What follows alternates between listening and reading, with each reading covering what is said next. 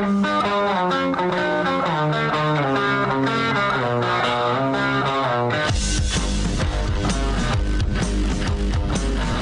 is The Big Show with Gordon Monson and Jake Scott, presented by Big O Tires. Stop by your locally owned Big O Tires for no credit needed financing and the best prices on winter tires. Big O Tires, the team you trust. This is 97.5, 1280 The Zone and The Zone Sports Network. Big Show, Gordon Monson, Jake Scott, 97.5 and 1280 The Zones. Time to talk a little NFL draft. Let's jump out to the Zone phone. He covers the draft for CBS Sports. He's Josh Edwards with us here on the Big Show. What's going on, Josh? How are you? I'm doing pretty well, guys. Thanks for having me. Hey, thanks for coming on, and we can cover a lot of stuff with you, of course, but one of the reasons we wanted to have you jump on the show, you wrote last week, 5 reasons for Zach Wilson's meteoric rise to number 2 quarterback. Let's talk a little bit about what you see in Zach and why potentially he could go as high as number 2. Yeah, I think it just starts with his natural ability as a passer. He's just really comfortable in his own skin. He's comfortable throwing on the run. I think he's kind of unique in the sense that he's able to generate just as much power on the run as he is planted in the pocket. And I love his toughness. I love his accuracy. I mean, there's not much that I don't like about Zach Wilson. I think there are times that, maybe he tries to do a little bit too much. But for me, he's definitely my number 2 quarterback behind Trevor Lawrence. You mentioned in your article about the arm angles. Break that down a little bit, and why is that so important in the modern game? Yeah, that's something that we've seen more recently. It's most notable in an Aaron Rodgers or Patrick Mahomes kind of player where, maybe you have a rusher coming at you, and the rusher instinctively knows if you start to pull your arm back, you're probably going to get ready to throw the football. So as any savvy edge rusher is going to do, they're going to peel off their rush, and they're going to try to stick their arms up to get it into a passing lane and knock the ball down. Where it benefits you to be able to throw from different arm angles is that, maybe you're able to go sidearm, so you go under the player's arms, or, maybe you do this jump pass that we saw Tim Tebow do in the past. Whatever it may be, whatever angle you need to take to get to the court, to get to the wide receiver, Zach Wilson is capable of doing that. And typically we see it in players that have a baseball background, but Zach does not have a baseball background. He primarily played basketball in high school. So he's just a really unique talent in the way that, he's able to distribute the football. Well, let's see. I'm sure these guys all want to go as high in the draft as they possibly can. But in his heart of hearts, should Zach be rooting to not go to the Jets? I can understand that line of thinking. I would understand where that was coming from if I wasn't as confident in the structure that they have put in place with head coach Robert Saleh and general manager Joe Douglas. I think both of them are actually, very competent and capable of performing their jobs at a high level. I haven't always felt that way in the past, and that's probably where the question is coming from. But the current installment of key decision makers in New York, I actually trust to make the right decisions and to put Zach in a position to succeed. So, they took the offensive tackle last year in the first round, Mekhi Becton. They signed Corey Davis in the offseason. So, they're starting to assemble some of those pieces on offense that they didn't have previously with Sam Darnold. So, Josh, I know that no NFL coach wants to pamper anybody or be soft on them, but have you seen situations before where coaches do have a negative effect on a young quarterback by somehow mishandling him or putting him in situations that are less than desirable or even ruining confidence? Yeah, it probably happens more than people think. I mean, we talk about draft bust, and it's this, all-encompassing label that we put on quarterbacks. The David Carrs, the Tim Couches, Ryan Leafs. All of those situations weren't created equally. In the case of Tim Couch, it was an expansion franchise, and they had a terrible offensive line, and he just got beat up. We talked about this Adam Gase bounce back that we've seen from Ryan Tannehill, and maybe that wasn't the best scheme for him.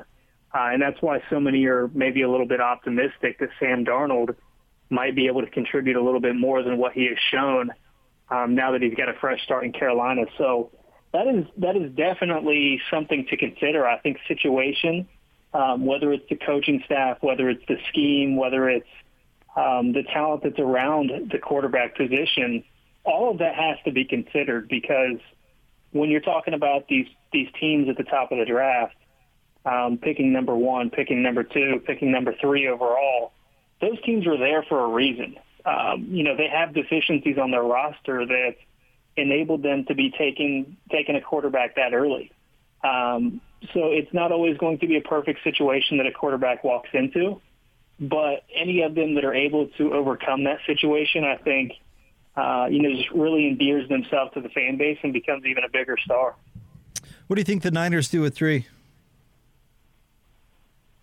Yeah, that's a question I keep getting quite a bit, and I do hear the Mac Jones buzz. I just, in the back of my head, I can't imagine that it's that cut and dry.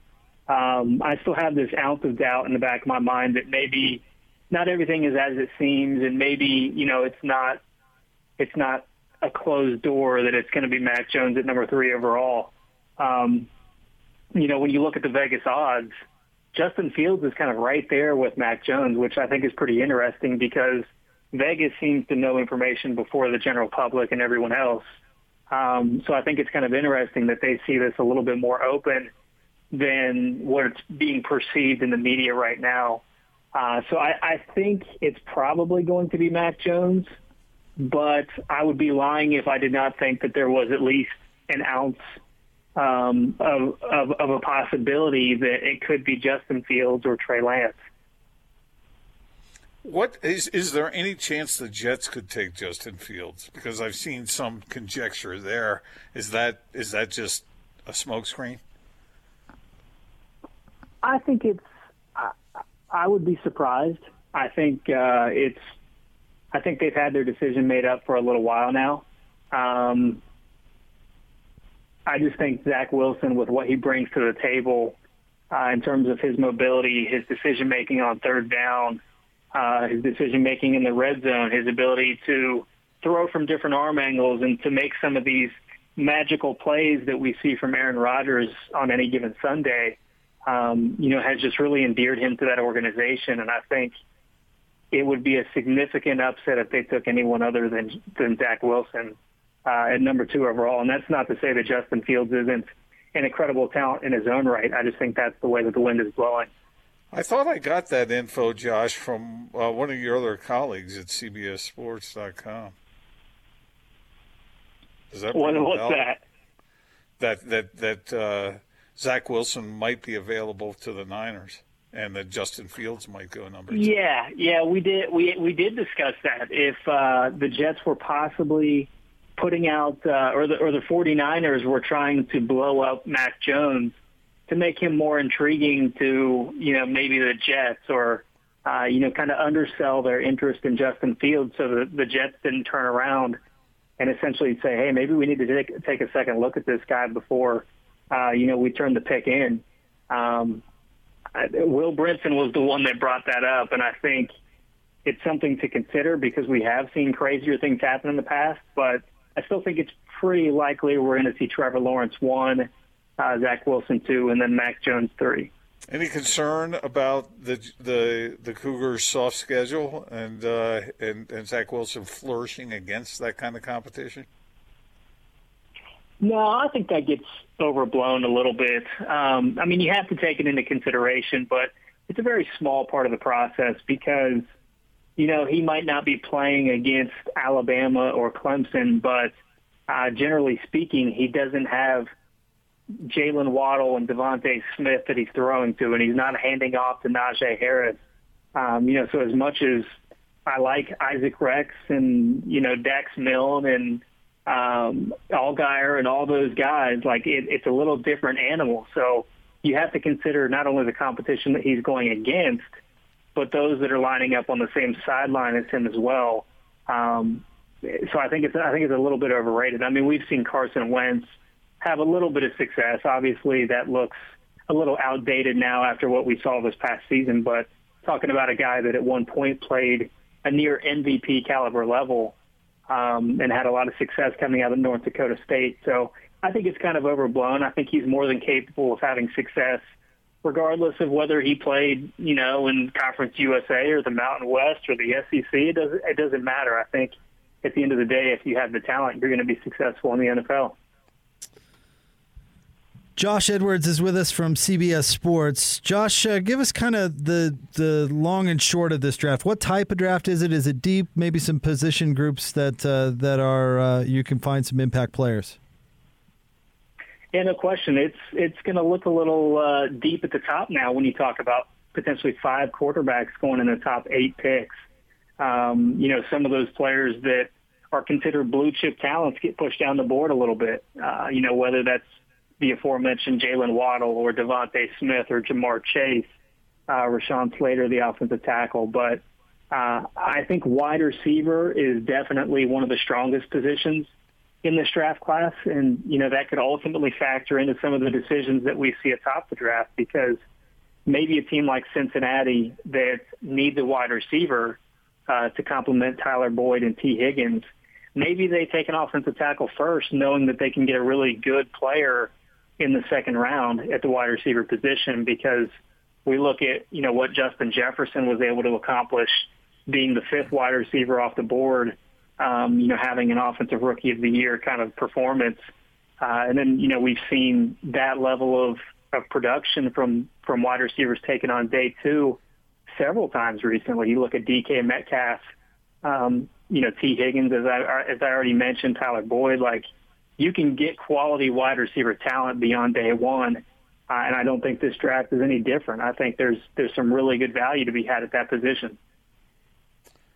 So, Josh, I don't know if you've ever done a study of it, but what percentage of quarterbacks who are taken in the first round end up being at the level that they were expected to be? And let me ask another question. If you're a quarterback picked in the top 10 or the top 5, is the only measure for success a franchise quarterback? That's an interesting question. I don't know. I would think if you're taking a quarterback in the top 10 or even the top 5, you would hope for that player to be a franchise quarterback. At the end of the day, I don't know if the grades always bear that out, because the quarterback position has become so necessary to be successful in today's NFL. If you don't have a quarterback, then you're chasing a quarterback. So if you don't have a quarterback, then maybe you're inclined to, trade up and get one of those potential top 5 caliber quarterbacks. So maybe you're having to use a little bit more capital and take them a little bit higher than maybe what your rankings and your big board suggests you should take them. So I do think this class specifically has some really good players, and I would feel comfortable taking 4 of them in the top 10. But, when you look at Mac Jones, I have a few more reservations that, I would still take him in the first round, but I don't think it's a slam dunk the way that these other 4 quarterbacks are in the first round. And they all carry their own risks, but it's just measuring those risks and what you feel most comfortable with in the first round. So maybe I would take Mac Jones in the top 10, but that doesn't necessarily mean that, I think he's one of these top 10 caliber quarterbacks, like a Justin Fields or a Zach Wilson or a Trevor Lawrence. I don't know that he's going to be one of those elite passers in the sense of, Aaron Rodgers or Patrick Mahomes. I think there is definitely a ceiling when you look at a player like Mac Jones. Well, we can absolutely count on the fact that if Zach Wilson goes number 2 to the Jets, he will have to learn with enormous pressure being in New York and being that high a pick. I mean, he better be able to handle that, right? Because if he can't, that's not going to be a happy situation. Yeah, no question. That city, it chews people up and spits them out every day, whether that's Major League Baseball or NFL and the NBA. I mean, the bright lights are not for everybody. When you're coming from, maybe a more laid-back environment, it can be a lot to adjust to. Not only, the media, the ravaging media that you have to deal with and all the questions from the public and, all of this stuff, but even just getting around town, I mean, it's a little bit different. It's just a lot different going, from Provo to New York. So that would definitely be an adjustment. I think Zach Wilson is, with his background, he's probably a little better equipped to make that leap than maybe, some other quarterbacks coming out of a similar situation. But I can definitely understand the thought that that's a big adjustment. Maybe that's not the best situation, for someone coming out of a different kind of environment if you're not used to the big city life. Josh, thank you very much for a few moments of your time. We appreciate it. Absolutely, guys. Thanks for having me on. Thanks, Josh. Josh Edwards from CBS Sports covers the NFL draft. Some interesting stuff there. Jake, you've been anti-Jets from the beginning of this process, certainly before they made the changes at the top of their organization, and even since then. Man, for Zach Wilson's sake, you're hoping he can go into a situation where the coaches apply whatever characteristics are necessary to bring him along, as opposed to some coaches who don't make the situation better, they make it worse. I worry about the players around him. You mentioned, Josh mentioned and reminded us that they did draft a tackle in the first round last year. That's probably a pretty good thing. But, with quarterbacks, at the beginning of your career, you got to go out and you got to have some players around you to produce. Just for example, Russell Wilson may be a one-man highlight reel now and be able to do it without a real terrific offensive roster, although you've heard him complain about the line. Uh-huh. Remember back when he won his Super Bowl and they were really good and he was still on his rookie deal, they had talent all over the place. That offense was really, really good. And he had Marshawn Lynch to lean on, who was doing Marshawn Lynch things back then, and that was a big luxury for him, that he had a bunch of players around him that took the pressure off, and he succeeded immediately. I don't know if the Jets have those guys. Well, I use this example because it's so clear in my mind, because I had interviewed the man in depth before the start of his rookie season. John Elway, when he went to Denver, I mean, there was just a frenzy from the media, from the fan base, there were people who were hiding out to talk with him by his car. And just, when he went out to get a haircut, there were people who were following him around. And when that season started, remember, he struggled early in that year. Obviously, his talent was such that he was able to overcome it eventually, but it didn't happen automatically. I mean, there were some ugly games in the early going. And just knowing how things have worked in New York, if there are some early struggles, are we looking at another Darnold situation? I certainly hope not for Zach Wilson's sake. But knowing him, he's probably being coached up by folks all around him to what to prepare for and how to handle it. And if those coaches in New York are, smart, they will take this kid who wasn't even sure he was going to start at BYU before last season, that they make sure they handle that correctly, because people are people, man. You can destroy them if you don't handle them right. Again, I'm not talking about babying a guy, but you gotta find the right way to handle this. But it sure seems to me like if they draft him, they're going to expect him to start right from jump, right? You would think so, yeah. Mm-hmm. Unless Tyrod Taylor's still out there, because he seems to be the popular one to sign to pretend that he's going to be the starter for about 10 minutes. And that would be one of the advantages. And Jake, you think there are all kinds of advantages for him to go to the 49ers instead, because, well, I don't know if Garoppolo is going to be there or what, but at least there would be the potential to have Zach come along a little more slowly. I remember when Dan Marino, sorry, I keep going back a few decades, but I remember when Dan Marino went to Miami, he didn't start at the beginning of the year, but as the year progressed, then he was given an opportunity, but he had a chance to observe for a little while before everything was dumped on his shoulders.